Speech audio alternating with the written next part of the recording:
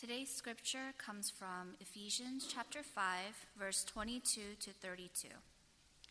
Wives, submit to your own husbands as to the Lord, for the husband is the head of the wife, even as Christ is the head of the church, his body, and is himself its Savior. Now, as the church submits to Christ, so also wives should submit in everything to their husbands. Husbands, love your wives as Christ loved the church and gave himself up for her, that he might sanctify her, having cleansed her by the washing of water with the word, so that he might present the church to himself in splendor, without spot or wrinkle or any such thing, that she might be holy and without blemish. In the same way, husbands should love their wives as their own bodies. He who loves his wife loves himself. For no one has ever hated his own flesh, but nourishes and cherishes it, just as Christ does the church, because we are members of his body. Therefore, a man shall leave his father and mother and hold fast to his wife, and the two shall become one flesh. This mystery is profound, and I am saying that it refers to Christ and the church. This is the word of the Lord. Thanks be to God. Amen.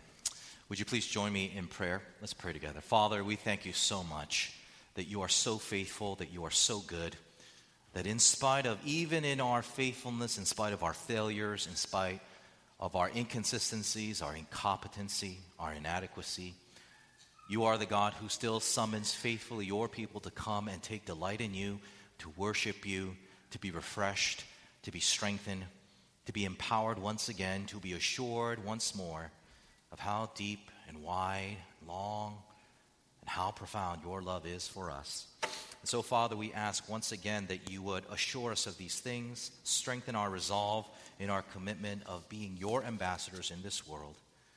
And Lord, we pray that you would equip us with the wisdom of the word that gives life, the word that gives grace, the word that gives us everything that we need to live life with the hope of the gospel.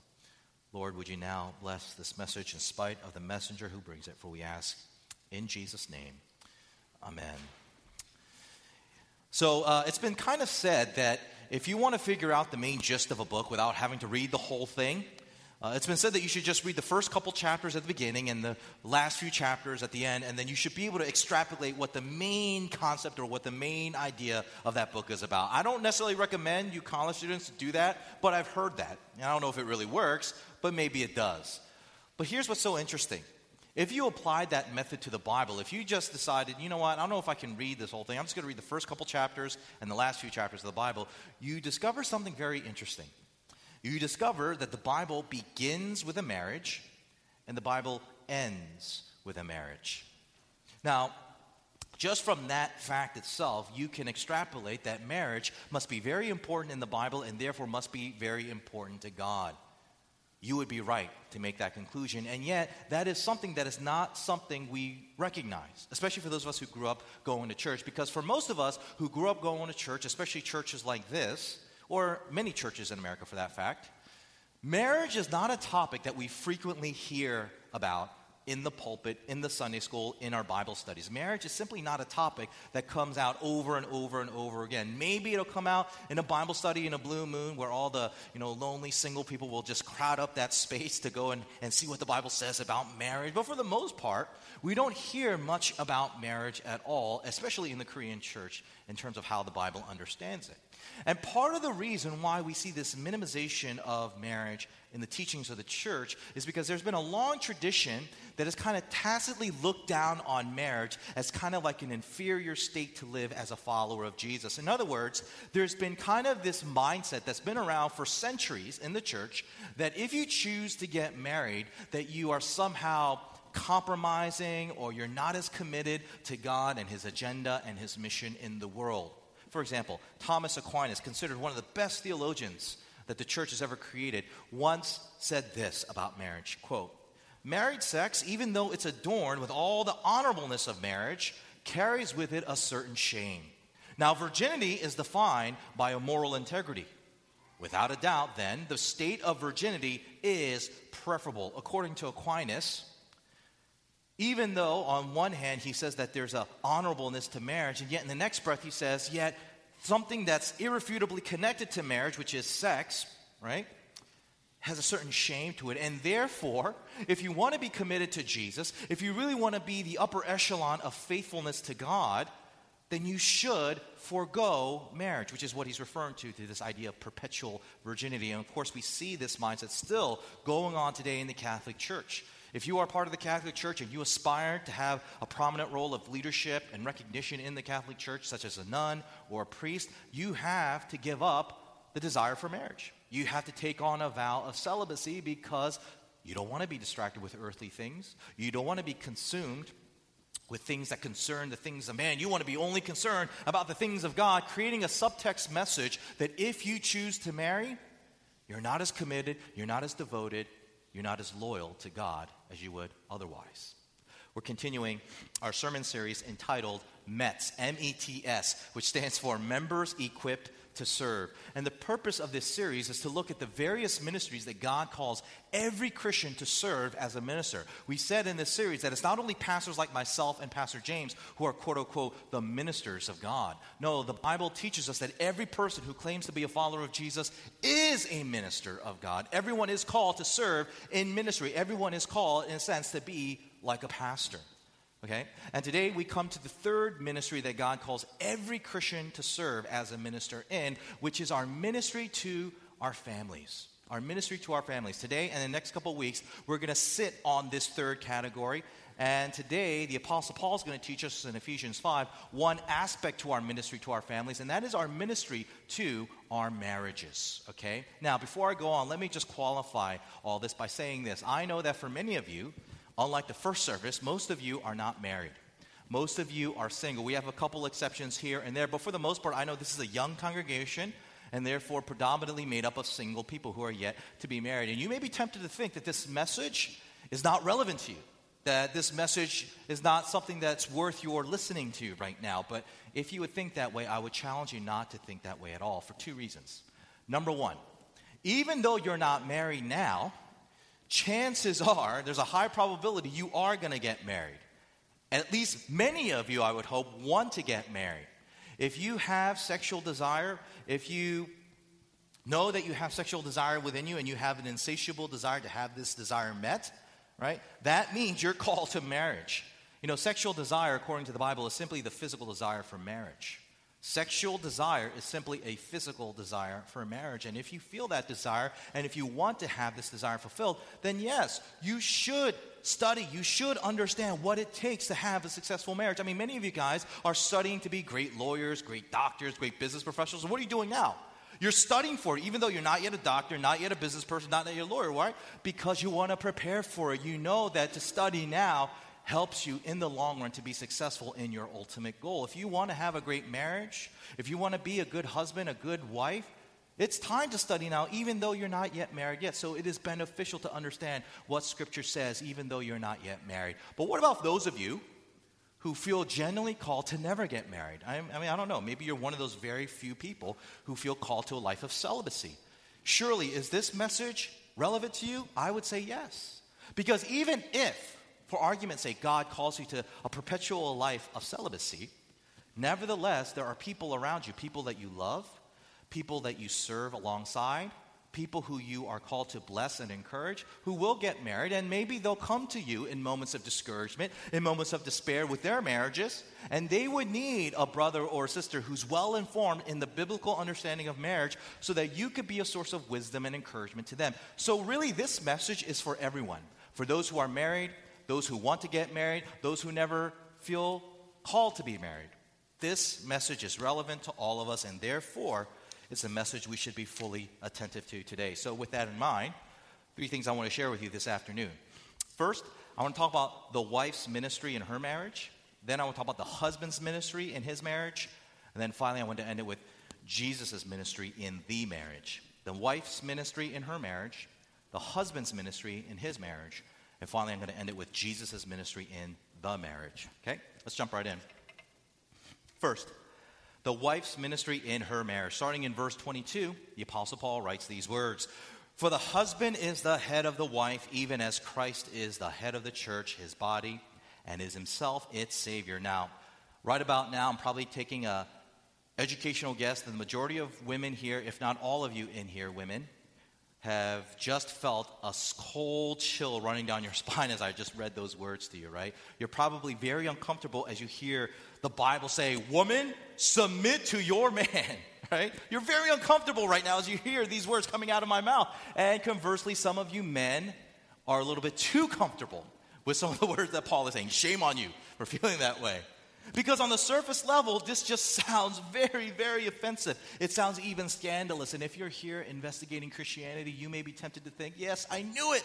I knew this Christianity is what they say it is. It's a religion that is so oppressive of women. It's so patriarchal. It's made up of chauvinist pigs. It's a religion that seeks to just, take down the woman. It's all about like men, right? And indeed, if you did some cultural background study around the time when Paul wrote this letter, it would seem that, yes, maybe Paul is perpetuating this low view of women that was so predominant around his time. In his book, Women in Antiquity, Cambridge scholar Charles Seltman writes about how women were seen back in the day. He says this, "A girl was completely under her father's and a wife completely under her husband's power. She was his chattel. Her life was one of legal incapacity, which amounted to enslavement, while her status was described as imbecilitis, hence our word, imbecile." In the days of the Roman Empire, women were not treated as people, they were treated like property. And in the Jewish worldview, in the days of the Hebrew culture back then, women did not fare any better. One very popular morning prayer that Jewish men would pray every single morning started off like this: "I thank you, Lord, that I'm not a Gentile, a slave, or a woman."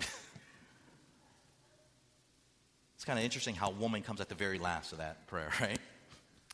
And when you consider that Paul was both a Jew and a Roman citizen, you cannot help but to think, of course, Paul must be a chauvinistic, patriarchal pig. It's being seen right here as he writes out these very words in Ephesians 5. But before you come to that conclusion, I'd like for you to reread carefully what he says in our passage, starting in verse 22. Listen again to what he says. "Wives, submit to your husbands as to the Lord." Notice what he does not say. He does not say, "Wives, submit to your husband because he is your Lord." But he says, "Wives, submit to your husbands as to the Lord." Who is the Lord that Paul is referring to there? Well, the context is very clear. Whenever Paul is using this phrase, the Lord, he's always referring to who? Jesus. He's referring to God. Okay, we got that out of the way, but what does that phrase actually mean, as to the Lord? What is that phrase all about? What does it mean to submit to your husbands, wives, as to the Lord? Well, I like how one Bible scholar by the name of Brian Chappell, how he explains it. Listen to what he says. He says this, quote, "This phrase, as to the Lord, does not mean that a wife should treat her husband as though he were God.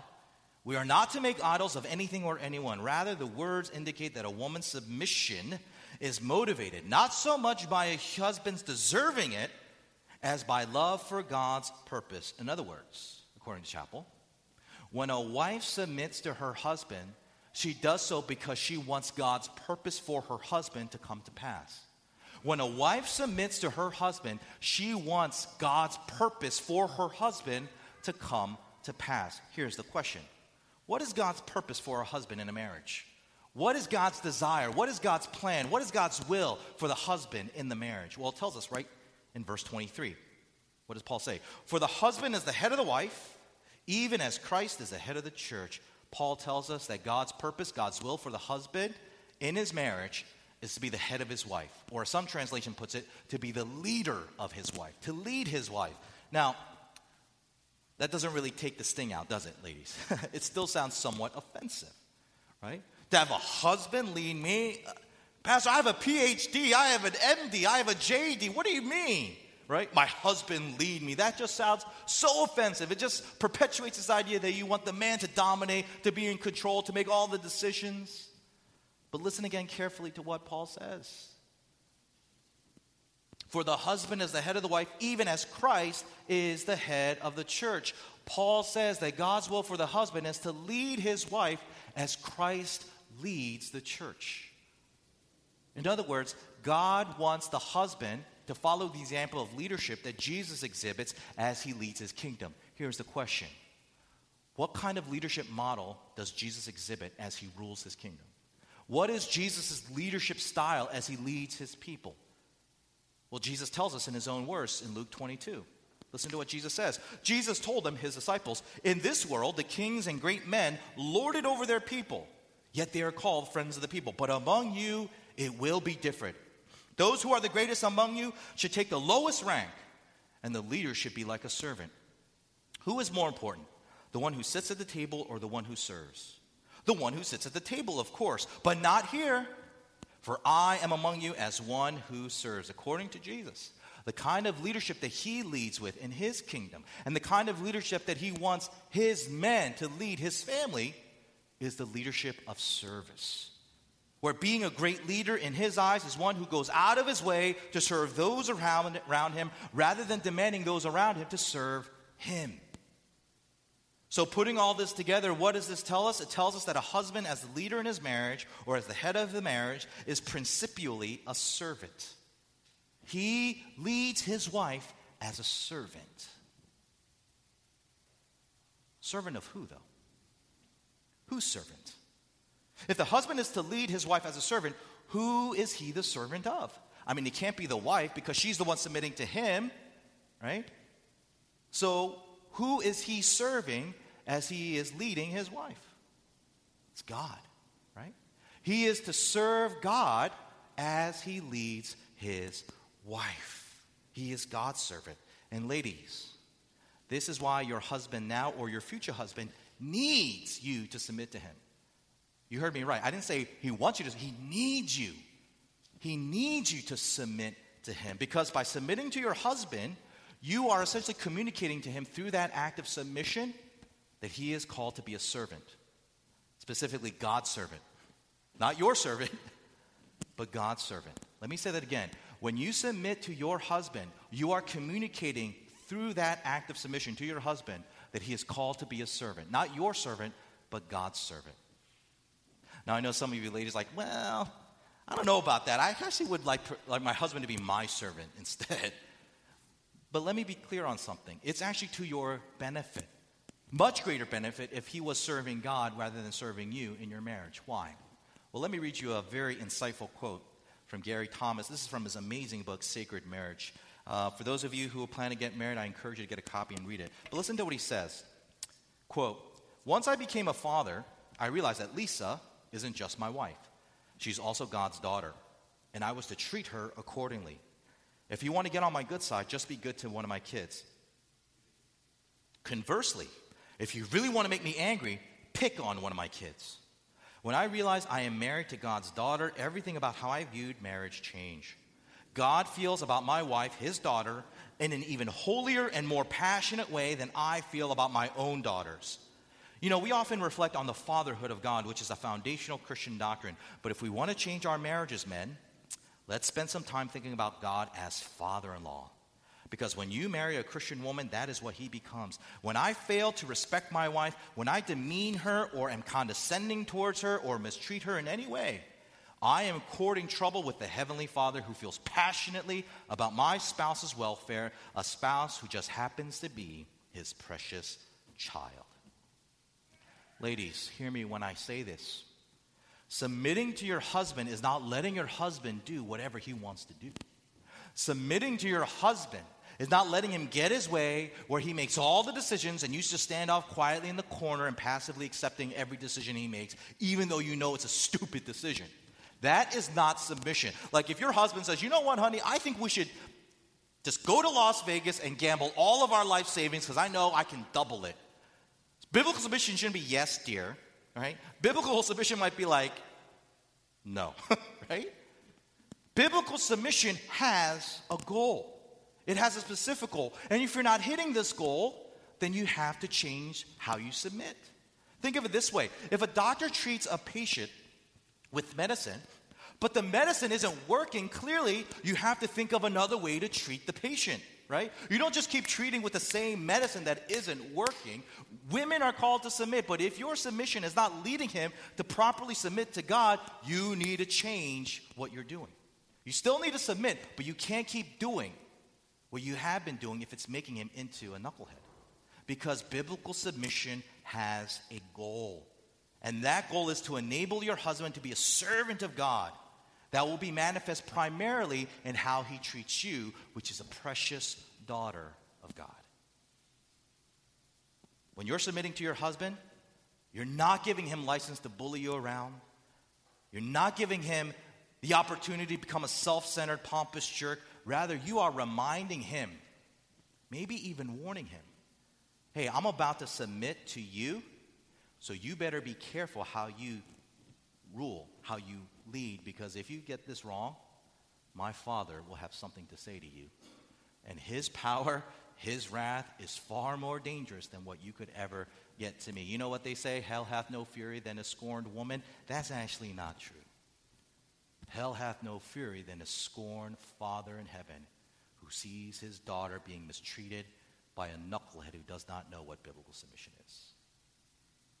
Biblical submission is the ministry that a wife gives to her husband so that he could take that as an opportunity to express his devotion to God, his fear of God, his loyalty to God, and his commitment to God to care for his children, starting with God's daughter, his wife. That's why we need for you to submit to us, wives, so that we could have the opportunity to show that we are committed, not just to you, but to your Father in heaven, by the way that we treat you and honor you and are committed to you and are loyal to you and are faithful to you. So really, when a woman submits to her husband, that's not because God sees women as being inferior, quite the opposite. It's because she is so precious that she submits, because it reflects God's heart for her, to where dares a man to treat her any different at the cost of God's wrath being upon him. Women, this is your ministry to us as husbands. This is how you serve us. By your submission, you're reminding us that we are not lords, but we are servants of God. So that's the first point. Let's move on to the next point, where we talk about the husband's ministry to his wife, which is my next point. Let's read again verse 25 through 29. Husband, love your wives as Christ loved the church and gave himself up for her, that he might sanctify her, having her cleansed by the washing of water with the word, so that he might present the church to himself in splendor, without spot or wrinkle or any such thing, that she might be holy and without blemish. In the same way, husbands should love their wives as their own bodies. He who loves his wife loves himself, for no one has ever hated his own flesh, but nourishes it and cherishes it, just as Christ does the church. Now, there's so much here that we can talk about, and we don't want to miss any of it, right? So let's look at it piece by piece so we can get the fullness of what Paul is saying here. Paul starts off by telling husbands that they're to, quote, love their wives, right? Verse 25. Now, when you hear this, you're probably thinking to yourself, this is so stupid, Paul. I mean, duh, isn't this obvious? Yes, husband, we're supposed to love our wives. That's kind of like an unnecessary statement you just made. Isn't this something every man knows? I mean, how many men do you know marry women that they're not madly in love with, who they don't love? Right? And I'm sure there are some cases where men marry for other reasons, other ulterior motives, but for the most part, in general, in our society today at least, most men today marry the women they marry because they love them. They deeply love them. But before you kind of dismiss Paul as kind of like a little fool for stating the obvious, listen again to what he says right after he says, husband, love your wives. What did he say? Love your wives as what? Christ loved the church. Paul is specifically describing, he's qualifying the nature of a husband's love. And so the question is, what kind of love is this? What is a husband's love to his wife? What's so unique about it? What's so different from any other forms of love? What is a husband's love? Well, Paul tells us in verse 26 to 27. First of all, he says it's a love that cleanses her. It's a love that removes spots and wrinkles and leaves her without blemish. Isn't it interesting how Paul describes a husband's love like you would describe makeup? Have you noticed that?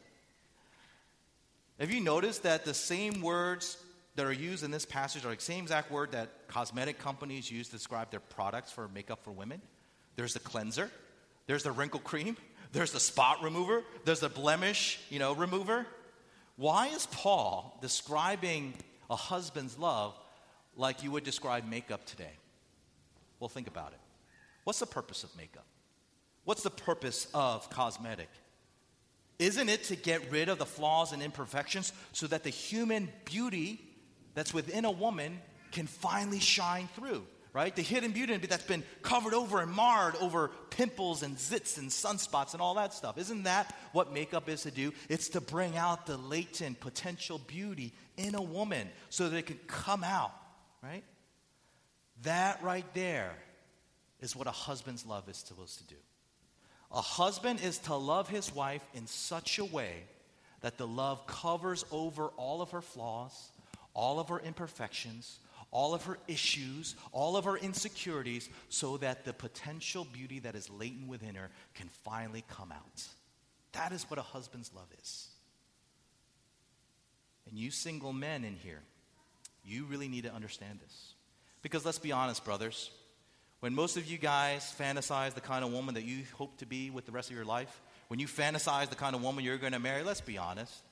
You fantasize about a woman that you want to love, but not in the way of a husband. Because you think about a woman that you can love who has no flaws, physical or character flaws, no issues, no personalities, differences, no insecurities, right? Which means you want to love a woman, but you don't love her like the way a husband should love his wife. Why? Don't take this the wrong way, guys. I'll tell you why. It's because you're lazy and weak. That's why. Does that sting? It should. You want to hear it? You're lazy and you're weak. I don't care if you can bench 250. I don't care if you're a grandmaster of jiu-jitsu, Gracie jiu-jitsu, whatever. If you are only attracted to and only want to pursue people who you find flawless and perfect and spectacular, you don't want to love a woman the way a husband loves a woman. Whatever love you think that is, that's not a husband's love, okay? But let me address you husbands in here, the small, minute of you that are in here right now. Husbands, you listening? I think I married most of you guys. Husbands, if your attraction to your wife and hence your affection for her is diminishing because she doesn't look how she did when you start dating her, or because there are certain things about her personality that just annoy the heck out of you that you didn't even realize she was like until after you put on the ring, and it's causing you to resent her and distance yourself from her, yes, you may be that woman's husband, but you are not loving her as her husband. You're not. A husband's love is a love that is capable of looking beyond the initial flaws and imperfections of his wife, and instead he can see an inner beauty that he can bring out by his kindness towards her, his graciousness towards her, his forgiveness towards her, his hopefulness towards her, in spite of days when she feels like a loser and a failure. In other words, a husband's love is a visionary love. He sees what his wife truly is by recognizing what she is capable of becoming. The most beautiful creature he's ever laid eyes on, which again he brings out by how he talks to her, how he cares for her, how he protects her even against himself, and how he puts her needs ahead of his own needs. Listen to how Tim Keller describes Christian love, and actually I think it's a perfect description of a husband's love. He says this in his book, The Meaning of Marriage. Within this Christian vision of marriage, here's what it means to fall in love. It is to look at another person and get a glimpse of what God is creating and to say, I see who God is making you, and it excites me. I want to be a part of that. I want to partner with you and God in the journey you are taking to his throne. And when we get there, I will look at your magnificence and say, I always knew you could be like this. I got a glimpse of it on earth, but now look at you. That's a husband's love. Now, some of you brothers in here are probably going to push back, because as men, we push each other, right? And you're probably going to push back. Pastor John, I think you're just so naive. You're so idealistic with this nonsense talk of a husband's love. Oh, yeah, husband's love, husband love. Let's be real, right? Let's be real, Pastor. I'm attracted to who I'm attracted to. I can't help it, right? I'm attracted to the girl who looks like she works out well. I'm attracted to that girl who's cool and laid back. I'm attracted to that girl, who always seems to get along with everyone, doesn't get into insecurities and is shy. I can't help it. And I am just too honest with myself to be dishonest to myself in that way, or to be dishonest to that girl, right, who I'm not attracted to. I have too much integrity, Pastor John, to listen to what you're saying. So what do you have to say about that? Here's what I have to say about that. Verse 28. Look at what Paul says there. Verse 28. Where is it? Oh. In the same way, husbands should love their wives as their own bodies. He who loves his wife loves himself. Paul is telling us something about a husband's love that makes it very unique than any other kind of love out there. A husband's love for his wife is a love that loves the wife at the same level of love that he loves himself. That's what he's saying right here, right? When you love your wife, you're loving her as you love yourself, right? As you love your own body. In other words, you love your wife as your equal. The amount of love, the level of love that you have for her equals the love that you have for yourself. That's what a husband's love is. That's what makes it different from any other kind of quote-unquote love, if you call it that, is like, okay? So with that in mind, what does that imply these other loves implicitly see the other person as, if it's not like a husband's love? It means you don't love that person as an equal, right? And if you don't treat someone as your equal, if you don't see another person as your equal, you can only see them one of two ways. As someone who is better than you, higher than you, greater than you, or beneath you, inferior to you, right?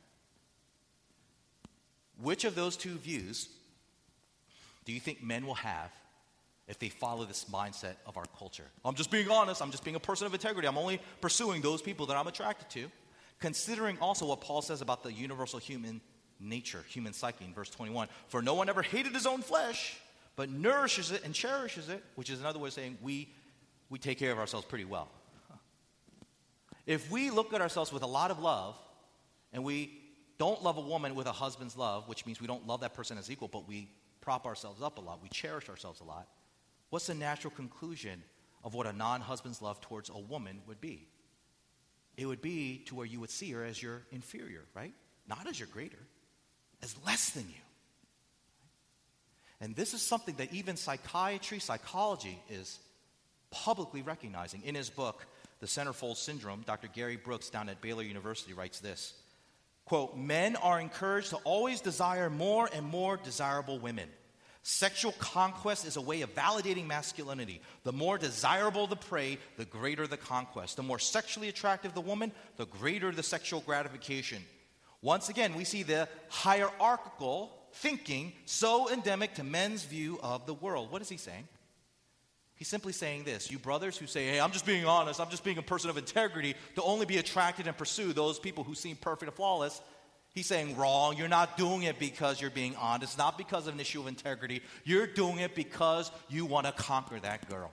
You want to prove to yourself that you're the man and that you can dominate and that you are better than the other gender. That's what you're doing. Isn't that ironic? How the world will accuse Christianity of looking down on women, but yet the cultural understanding of sexuality is the one that actually demeans the woman. It's all about conquering. It's all about objectifying. It's all about saying, I won the gender wars and I have triumphed over her. That's the world we live in. That is the subculture, that is the subtext, of what our culture says about the relationships between husbands and wives, between men and women. Brothers and sisters, our ministry is to serve, and brothers in particular, your ministry to your wife, either your wife now or your future wife that you will meet one day, it's a ministry where you're called to love her in spite of her flaws, in spite of her insecurities, in spite of her incompetence, in spite of her inabilities, so that by your love for her, the beauty that is within her, the beauty that God is crafting through you, starts emerging. And all the flaws, all the imperfections start to disappear. Kind of like those makeup tutorials you see on Facebook. You ever see a girl like with a very unattractive face, and then she starts putting all this stuff, and by the end, she's like, whoa! That video is a perfect metaphor of what a husband love does throughout the lifetime of faithful marriage to his wife. That's what it does. Well, you're going to go on Facebook tonight and look for a video like that, right? Maybe I'll post one on the church website. No, I won't do that. But that's what a husband love does. Now, I know some of you guys are thinking, oh my gosh, Pastor John, I cannot do this. Right? All the brothers like, this is crazy, Pastor. How could I ever love a woman like this? And you women are still harping on what I said in my first point. Pastor, how could I submit to that dude sleeping next to me with horrid breath in the morning? Right? How can I do that? I can't. The answer to those questions leads us to the next point, the final point. Jesus' ministry in the marriage. Read again what he says in verse 31 to verse 32. Therefore, a man shall leave his father and mother and hold fast to his wife, and the two shall become one flesh. This mystery is profound, and I am saying that it refers to Christ and the church. Here, Paul tells us that if you want to be able to do your ministry as a husband, if you want to do your ministry as the wife, if you want to find the power and the strength and the ability to do that ministry well, then you need to look to your other marriage. If you want to be a faithful minister as a husband, a faithful minister as a wife in your marriage, you have to find the strength and ability in your other marriage. Let me explain. Remember how I said in my introduction that the Bible begins with a marriage and the Bible ends with a marriage? That marriage that ends the Bible, it's not an ordinary marriage.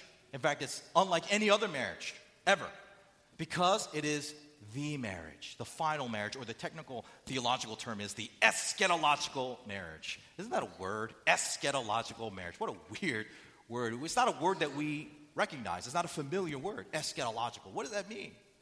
And yet if you keep saying that word over and over, eschatological, eschatological, eschatological, all of a sudden, eschatological, a familiar word starts emerging out of that unfamiliar word. You guys hear the word sketch in there? Eschatological, sketch, right? Sketch in the original Greek, skadia, literally means temporary. Temporary. So with that in mind, what's a sketch? Artists in here, sketch, you know what a sketch is? It's a temporary rough picture that is eventually going to be replaced by a final permanent picture, right? It's a visual rough draft that points to the finished ultimate product, the non-sketched product, the ex-sketched product, the eschatological product. And when the Bible speaks of eschatological marriage, the eschatological marriage that ends all of history, it's speaking of the final marriage that all marriages in human history roughly sketched out and pointed to, which according to Paul is the marriage between Christ and the church, Christ and his people. Some marriages are better sketches than others, but nevertheless, God created the institution of marriage in the beginning so that it would always point to, that it would always outline, that it would always reflect, however in a diminished state it would be in, to the ultimate final marriage, which is the marriage between Christ and the church. And Paul tells us in this passage that this final perfect marriage is made possible because of the gospel. What is the gospel? The gospel is the good news that says God looked upon a sinful humanity made up of imperfect and flawed group of men and women and decided to look past these flaws, to look past these imperfections by dying on the cross, by submitting himself in utter humiliation in becoming a man, Jesus, so that he could suffer the penalty for all of our sins, all of our imperfections, all of our flaws as our substitute Savior on the cross, so that in the end, he could end up with a bride who by nature is inferior to him. We are beneath God. We are creatures of God. He is the creator, and yet he would love us as we are his equals. Where Paul would even say later on in Ephesians that we are co-heirs with Christ. We are equal with Christ. That's the gospel. And it's the same gospel that compels men and women, husbands and wives, to do their respective ministries successfully and faithfully. Wives, future wives, you are able to submit. You will be able to submit to your flawed and imperfect husband because that's what your ultimate spouse did for you, to have you. He submitted in humiliation to death so that he could have you as his own. Men, you can look past the flaws and imperfections of your wife and love her as your equal, as you should, because she is your equal. Why? Because your ultimate spouse, who isn't your equal, who's far greater than you, nevertheless treated you as his equal in his love for you. Don't you see? It's only in the gospel that our rough sketch of our marriage can actually become more and more like the final beautiful picture of the ultimate marriage that really all of creation is longing for. Brothers and sisters, do you know why your marriage is so important? Do you know why God, after he saved you, why he doesn't just zap you into heaven, why he actually wants you to stay on earth and actually get married and have babies, right? It's because he wants your marriage to inform those who don't know yet Christ that the love they long for, the marriage they wish they had, the marriage that is not able to be captured by Hollywood, by movies, by books, by poetry, is possible through the one who has perfect love for his spouse, through Jesus' love for the church. And that is the narrative that you can reenact in your marriage over and over, day to day, month by month, year by year, decade by decade, before a watching world. Because I promise you, regardless of what people say about their belief in God, regardless of what people say about the church, the fact of the matter is people want the love that God has for the church. They just don't know it. But you see it all the time in our culture. How can you not see that? That is what we are. We are prophets. We are messengers of God by the way we treat our spouses. That is our mission, to bless the world through our marriage by exhibiting the ultimate marriage, the great marriage, the marriage of hope. So here's my question to you. Let me address you single people folks first. Is this the kind of marriage that you think about? Is this the kind of vision that you have in terms of who you're going to marry? Is this the kind of mission that you feel burdened to live out as you fantasize about that day where you will finally meet her on the 7 train on the way to work or to school, hearing Savage Garden in the background, or Backstreet Boys? Okay, you guys are way too young for that. Taylor Swift, or whoever you guys listen to today. Is your vision of marriage going to have a holy order to it, to where it doesn't just fit the mission of just enjoying each other, but it actually has the powerful benefit of blessing this world, a world that is so dark and so broken, filled with so many broken families, so many children lost and alone. And as a result, come to think there is no love like this. That is your mission. And you have chosen to accept it when you received Christ. So my charge to you, brothers and sisters, as you get older, as you get to the point where you get closer and closer to that altar, my charge to you is look to the vision of the ultimate marriage. Look to Jesus' marriage, to his bride, so that through that vision, your marriage will not be rough, it will not be sketchy, it will become more like his, so it can have profound blessing to this world. Let's pray. Father, I pray for my brothers and sisters here in this room. Father, many of them are yet to be married. Many of them are still young. Many of them are still preoccupied with other things that they are called to be responsible for. But yet, nevertheless, I pray that you would prepare them. I pray that you would enable them to have a vision of marriage that has much depth and much substance, unlike the way that Hollywood or the city tries to tell us marriage is supposed to be about. Instead, Father, protect our hearts from such savage perversion that seeks to rob us of the hope that we have in Jesus. I pray for my brothers and sisters that as they get closer and closer to that moment where you will bring their beloved into their lives, that they would be faithful and that they would take on the holy orders of the mission of marriage, the meaning of marriage, the hope of marriage. Father, I also pray for those among us in this room who are married. Maybe some of them are struggling now. Maybe some of them have been struggling for quite some time. Father, we know that you are the author and perfecter of our faith, which means you're also the author and perfecter of our marriages. Would you bless our husbands, that they would treat their wives not as inferior partners, but as beloved daughters of God, their father-in-law.